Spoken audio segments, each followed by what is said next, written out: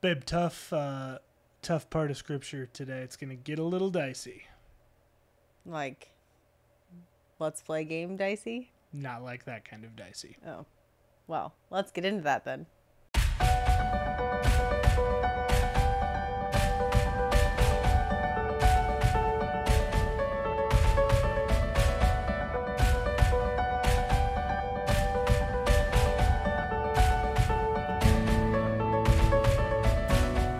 Before we jump into today's episode, we just wanted to share a few things with you. First, we'd like you to like this episode and then subscribe to our podcast. If you're doing that on YouTube, also hit the bell notification so that you know when we post anything new. And then share this with somebody that you feel like would be beneficial for. That's right. If you would like to support our show further, we would welcome that. You are welcome to do that at anchor.fm/marriagebydesign to check out your options for supporting the program financially. Otherwise, guys, the links to our social media are always in the description of every video, so feel free to check those out there. And now, let's get to the show. Hey, I'm Andrea Warnock. I'm Nathan Warnock. And you've joined us for Marriage Monday on the Marriage by Design podcast. And this is a time where we talk to you about God's design for marriage, what the Bible says about marriage, and then how we live that out practically. That's right. So in this season 3, we've started going through the passages of God's Word that deal with marriage. And we're going through them slow by design, and not taking whole chunks of Scripture at a time, but trying to go through 1 or 2 verses at a time just to really try and dig in and make sure we all have a common understanding of what marriage is. Because it doesn't really matter if we want to be champions for marriage. Doesn't even really qualify us that we are married if we don't know what the Lord says about marriage. So we've looked at some verses from Genesis, and then last week we popped over to Matthew, specifically chapter 19 of the Gospel according to Matthew, where Jesus is asked by some Pharisees about divorce. And we talked about the problem with no-fault divorce last week. It was a pretty popular episode. I'm guessing there are a lot of people out there searching no-fault divorce, and hopefully the Holy Spirit used that to reach out to some folks that need to hear that. So I'd encourage you to go back and listen to that, share it with somebody who might be in a position where they would need to hear that. But we're going to continue in Matthew 19 today, and specifically we're going to go into chapter 6. Chapter 19, verse 6 is really the topic we're going to talk about today. But for purposes of context, I'm going to start in verse 3, which is where we started last week. It says, some Pharisees came and tried to trap him being Jesus, with this question: should a man be allowed to divorce his wife for just any reason? Jesus replied, haven't you read the scriptures? They record that from the beginning God made them male and female. And he said, this explains why a man leaves his father and mother and is joined to his wife, and the two are united into one. Then in verse 6, which is what we're going to talk about tonight, Jesus follows up with this thought: since they are no longer two but one, let no one split apart what God has joined together. Some translations say, what God has joined together, let no man separate. So that's what we're going to talk about today. So the way that this episode is going to go is I'm going to share a little bit contextually. It's going to be pretty brief. So if you want some deeper context into what's going on in Matthew chapter 19, I would encourage you to go back and listen to our episode last week so that you can kind of get a feel for the full context, because I feel like we did a pretty good job talking about it there. Yep. But I'm going to give a little bit of context. Then Andrea and I are going to kind of talk about what do we think this verse means doctrinally for the institution of marriage, for our marriages, and then we'll follow up with practically what does this look like in the marriage context. I'm kind of warning you ahead of time, this passage of Scripture has difficult implications for married couples, but particularly for divorced couples. And so I'm warning you ahead of time that I'm going to share my conviction with regards to this verse, and Andrea's going to share her conviction. And if you hear this and you go, well, I don't agree with that at all, or man, I really feel triggered by that, or man, that really makes me angry, I would first and foremost direct you to Jesus' first words in chapter 4, which say, haven't you read the scriptures? So if you feel any of those feels as we're sharing our thoughts on this, I would say feel free to, I mean, you're always welcome to comment or send us a message on Facebook or send us an email at marriagebydesignpodcast@gmail.com. But I'm just telling you, our response to you almost always is whatever does the you Bible say, where is that found in Scripture? Because at the end of the day, I don't know how much it really should matter what Nathan thinks or Andrea thinks Or if it's feels. not based in what God thinks. Right. And I would say the same thing about your thinks and feels. And the scriptures are the Bible is gonna be contrary to how we feel at times, because A lot of time, more often than we would like it to be. Sure, because our feelings are whatever. There are feelings. They don't have to do necessarily with the Bible. And so if we want to say, if we want to live off of I feels, you're probably going to live contrary to the scripture, and you're going to live a life that's very up and down, you Sure. know? And our feelings can take us wacky places. Right. And so, you know, there's plenty of Bible studies I've been in that people have said, well, I don't feel like God would say that or do that, or, well, I guess I'm interested to hear how you feel, but it doesn't really matter. With when stacked up As against far God's as, word. right, as far as the way what we should be doing, Right. our actions, the feelings don't really matter. We just have to do what's right. Right, and when we say that, it's not that it's not that our feelings aren't important.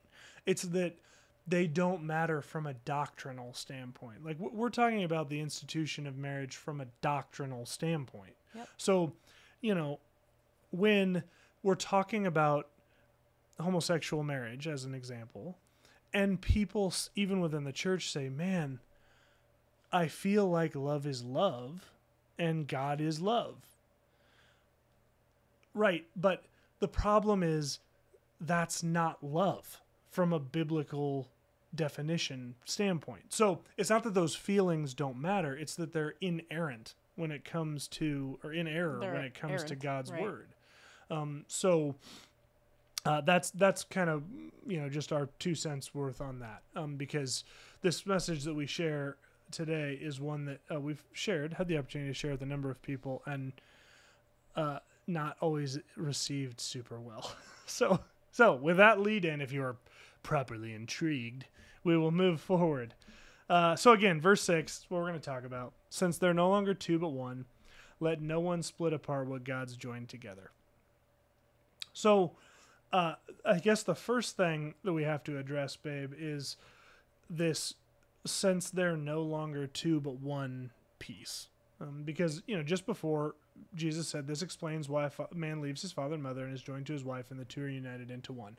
So what role does that oneness play with regards to the institution of marriage, what marriage is designed to be, you know, all of those things? Maybe we'll start there, and then we'll take the second clause. Well, I mean, so the two shall be one flesh. It goes back to what's talked about in Genesis 2, Right. that a man shall leave his father and mother and be joined to his wife, and the two shall become one flesh. So we Yep. are to be really, really operating as one unit. Yes, we're two individual people, of course. We don't lose our individuality out as far as, you know, who you are, who I am, that we have different That's interests right. and all that sort of thing. Yep, But, that's right. But you do lose your individuality as far as the way that the way you go forward in life, I guess. I mean, you're now everything that you do is put through the lens of marriage. You know, like Right. I'm not making decisions on my own anymore. Right. Nathan's not making decisions on his own anymore for the most part. Right. You know, we shared a story of some friends that, like, your successes are my successes and my failures are your failures and all that sort of thing. Like, we are to be one and constantly seeking oneness. Right. In our emotionally and physically which means sexually and spiritually and all that sort of thing. It's a lifelong process, but we are to be joined together, and we're not part of anybody else's family anymore. As far as allowing that to influence who leads our marriage, but we are one unit.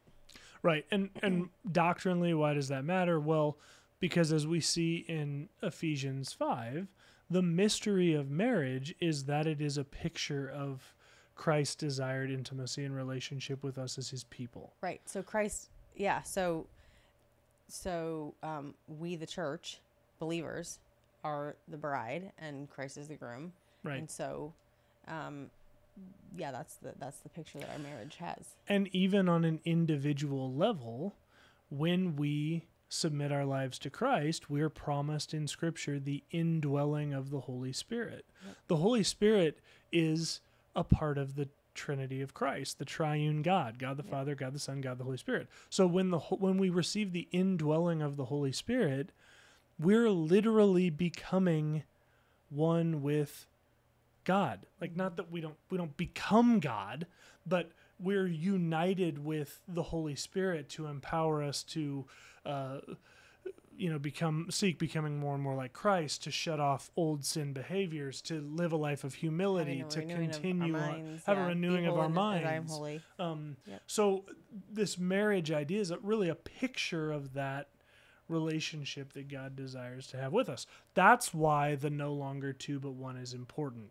It's also directly related to the second half of this sentence that Jesus challenges the Pharisees with, which says, let no one split apart what God has joined together. Or, as you may have heard it said other places, what God has joined together, let not man separate.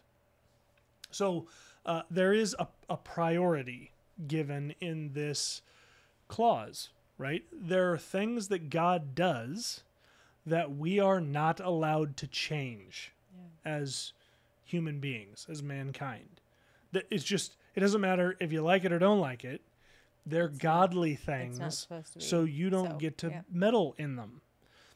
So when we think about let no one split apart what God's joined together, on the tails of God saying, Jesus saying, when you become married, you're no longer two but one, then what's this verse really saying about the concept of divorce?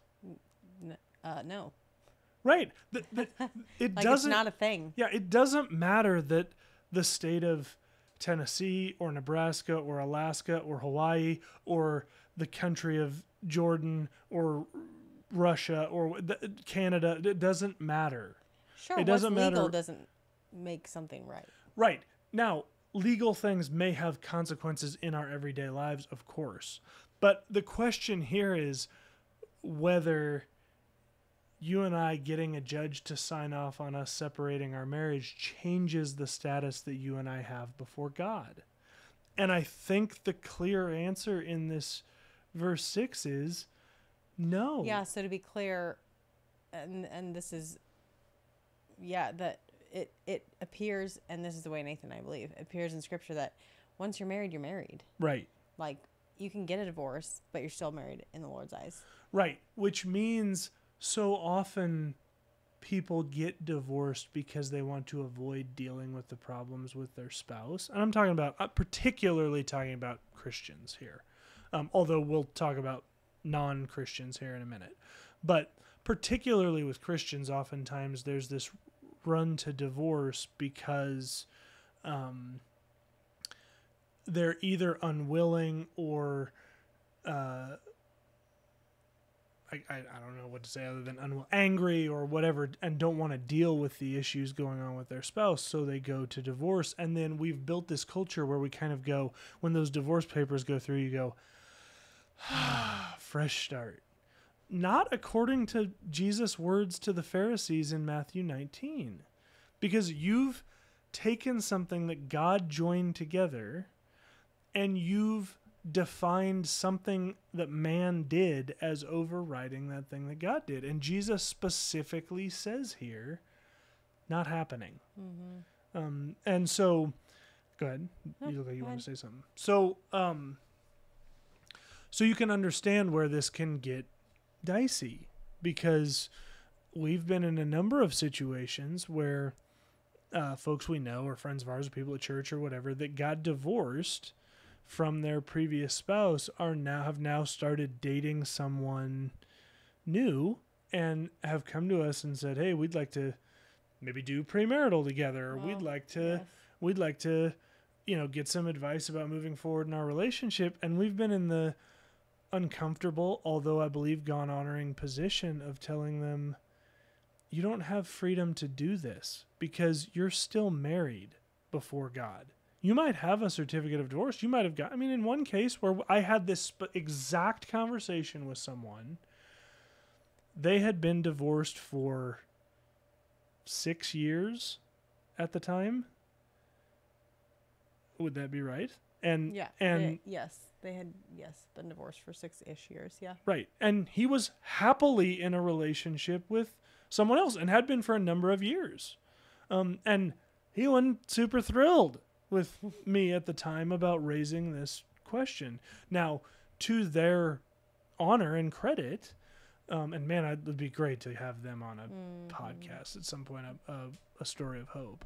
But to his credit, he submitted himself to the Lord, broke off that relationship, went back and pursued his wife who had not gotten remarried, and we'll talk about that in a second, but had not gotten remarried, pursued Neither of them had, yeah. pursued her, and pursued restoration in their marriage. Their marriage was restored, and now they have 2 other children in addition to the child that they had before they got divorced the first time, and would be on the front lines of telling everyone, and tell me if I'm wrong, if I'm putting words in their mouth, babe, that this is a God issue. Yep. That when you're married, you're married. Yep. And when you rely on man to separate that marriage out, God, and praise the Lord, he doesn't, but God doesn't abide by man's standards. Right. God has his own economy, and God's economy is when you're married, you're married. Right. And man doesn't rip that away. And the part of the reason I say praise the Lord on this is because this also ties into the underlying reality of marriage as a picture of God's relationship with us. When we submit our lives to Christ, that's the final word. No one can rip us out of the kingdom of God once we've been put there. So, and I'm not launching into a conversation of once saved, always saved, or whatever that is. I'm saying no other person, right? So, it's not like, we come to God and then, we go, well, but I had this bad thought about this other person, and God goes, well, you're out, right? That isn't how it works. And so there's that underlying spiritual reality there as well. Yeah, I think, for those listening that maybe are in a situation where you've gotten divorced, neither of you have gotten married, and you're starting to maybe get the cold sweats. What about that?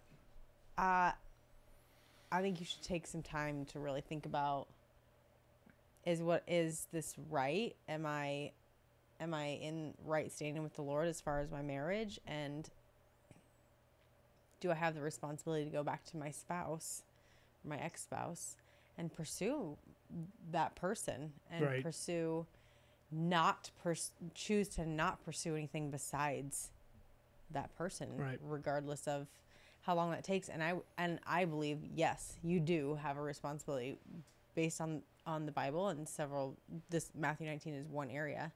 There are others, to be clear. That's There just are. what we're studying now. That say divorce is not a thing that was supposed to ever be a thing. Right. And really, once you're married, you're married. Right. For life. And That's right. So, yes, I think it's your responsibility to go back to your spouse and pursue that relationship. We have a lot of, there's doing marriage ministry for a while. We've seen a lot of crazy things that God can do, and it's amazing. And we've seen some people who have also chosen to, somebody that we knew was dating a divorced person, and our friend had to tell that person, I can't date you anymore because I've just realized, like, You're not available. you're not available, and I'm dating you and I shouldn't be, and you need to go back to your spouse, your ex-spouse, and pursue that relationship. Right. And that's hard, but that's awesome too. It's radical faith. It is radical faith. Yeah. Yeah. So, and can we trust the Lord to do big things? Right. Or can we trust the Lord to have our hearts, or all those sorts of things when we walk in obedience? Right. And can we trust the Lord enough with our own pride or whatever that, yeah, maybe to the world we're going to look crazy. That's okay. Is it really the world that you want to impress? So, yeah. And then the other side of that too is, it says, let no man separate or whatever. And Nathan and I take it very seriously that we never counsel anybody for divorce. Ever, ever. I don't care what the situation is. I'm never going, even if they're allowed to have a, biblical divorce for reasons that are laid out in the Bible for that you can get a divorce. One we'll cover here in a few weeks. Yeah. We never ever counsel anybody for divorce. That needs to come from the Lord and the Lord only. And so if you are somebody who has influence with marriages, or you're a pastor or anything like that, please don't ever counsel somebody to get a divorce. That's their issue to deal with the Lord on. Right, and I don't believe the Lord would ever give them the counsel to do that. That's just because I believe it's contrary to what the Lord says here. Now, again, there are biblical reasons where Paul or Jesus, here in a minute, suggest that there are permitted grounds for divorce biblically when we're looking at the authority of Scripture. However, in both of those cases, they tell you not to do it. Right. Jesus actually here in a little bit is gonna imply, and we're gonna hammer this here in a couple weeks, that if you choose to get divorced in the case of sexual immorality, infidelity, right? If you choose that actually says more about you than it says about your spouse who cheated on you. Right. And we'll talk about that here in a couple weeks. Yeah. So good. Okay, so there's two other groups of people I want to talk about. One is folks, because we hear this quite often. Look, people who are just non-believers, we don't necessarily talk a lot about those folks on this channel, because I believe one mistake that Christians make is so often we can expect non-Christians to act like Christians instead of just pursuing them with the love of Christ in the hopes that they come to saving faith in the Lord, and then we will help them understand what that standard looks like. So, if you're watching this and you're going, well, I don't really care about what Jesus says about it, then you know what? That's your choice, and I pray that the Holy Spirit continues to pursue you where you're at. But hey, thanks for listening. That's right. We're coming at it from a Christian standpoint. If you're watching this and you are a Christian, and your exception to this verse is, well, but I wasn't a Christian when I got divorced, so I don't think this applied to me, I want to challenge you on that, because I don't see anywhere in this passage where Jesus is applying it specifically to, at this point, Christians wasn't even a thing. So I don't even see anywhere in here where he's applying it specifically to the Jews, because he's referring back to Genesis 2, and there weren't Jews at that point. It was just Adam and Eve and the institution of marriage. Yeah. So when Jesus says here, since they're no longer two but one, to me, the implication in here is it doesn't matter if you got married in a park in the woods, in a church, in a convention center, upside down hanging in the lobby of your house. Like, it doesn't really matter where you got married. Marriage is a spiritual or where your thing. heart was, yeah. Right. So it doesn't matter if you intended to be joined together by God or not. Marriage, the concept of marriage, going back to Genesis 2, is a spiritual thing. So when we come together as a couple and get married, we're doing a spiritual thing before the Lord, even if we're not intending to do that spiritual thing before the Lord. And so when it says here, let no one split apart what God's joined together, that doesn't matter if you're Christian, not a Christian, weren't a Christian, are now a Christian. If you got a divorce and you're honestly looking at this now going, okay, I got that divorce. Maybe I even got the divorce because there was infidelity or there was abandonment, as we'll talk about with Paul in Corinthians. But I now recognize even that decision wasn't God's best for me. I would encourage you to go back and pursue that spouse that you divorced, so long as that spouse has not been married since you guys got divorced. And there's biblical reasons why we keep coming back to that in Deuteronomy. That's specifically forbidden to go back and remarry an ex-spouse after he or she's been married to someone else. But the point is, that you may need to go back and do that, even if that divorce happened prior to you coming to Christ, because that's not a qualifier in what Jesus says anywhere here in Matthew 19. The other thing that I want to make a point of is it says, let no one split apart what God's joined together. No one. That means even if you and your spouse are going, you know what, I just don't think this is working. Are you good? Yeah, you're good. Am I good? Yeah, I'm good. Let's just get a divorce. And it's not hurtful. Like, no one's getting hurt. So like the stuff about divorce in the Bible, which is really more about, someone's getting hurt and we don't have any kids. So that's not a thing. Let's just kind of maybe just I'll shrink into the hedges over here and you shrink into the hedges over there and we'll call it a day. That's also forbidden. So, I mean, all these things fall into this category of what God's joined together, let not man separate. Yeah, and hopefully this is, more reason for people to be more serious about who they're marrying. It really ought to be in the dating and the engagement side of it. Yeah, right. It really ought to be.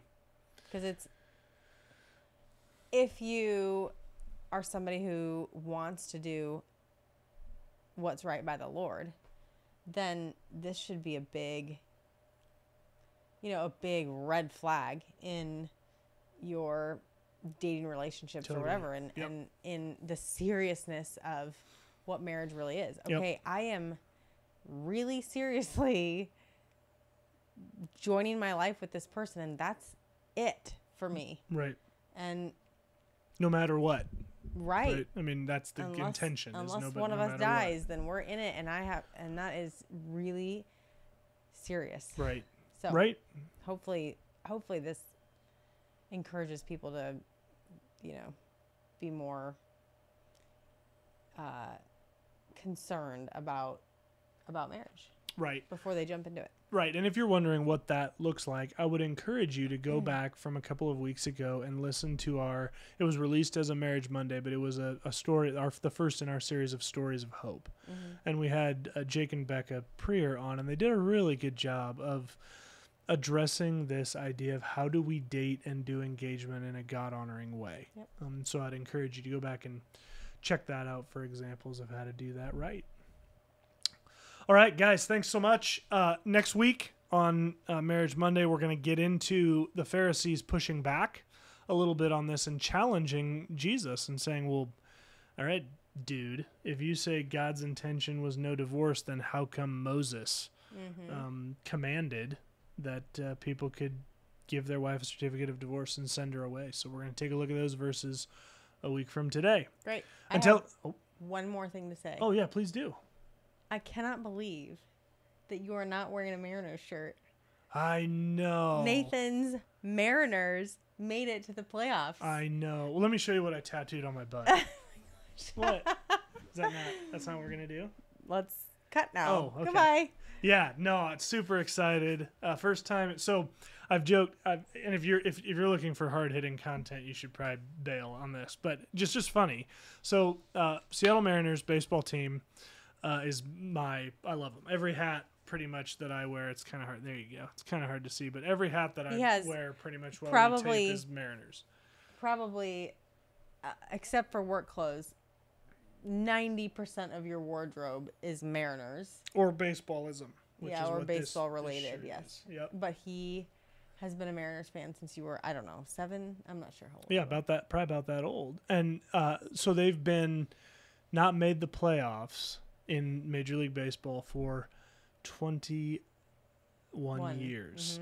Mm-hmm. So I've joked that since the last time the Mariners made it to the playoffs, I got my diploma, my bachelor's degree, my doctorate, have had 2 careers, have lived in 2 countries, have lived in 2 states within the United States, got married, had 5 children. It's a lot of life. Yeah, just a ton of life. Had who knows how many cars. Lived in 3, 4, or 5 houses since then. Had who knows how many cars. So yes, congratulations to the Mariners and to Nathan on sticking it out with this team. Right. Oh, I was going crazy. He's a last night. diehard fan. There was some seasonal allergies going on up here. He cried when they made the playoffs. I had some in my eye. So sweet. I had some in my eye. It's a big deal. No, it's a big deal. So lots of fun. So hopefully they do well. And okay, I just wanted to make a point of that. Yes, thank you. Thank you very much. I'll post up the butt picture later. Oh my gosh. I'm not going to do that. Thanks for joining us. Yes, that's Hope great. you have a great week. Appreciate it. Remember, God is for your marriage.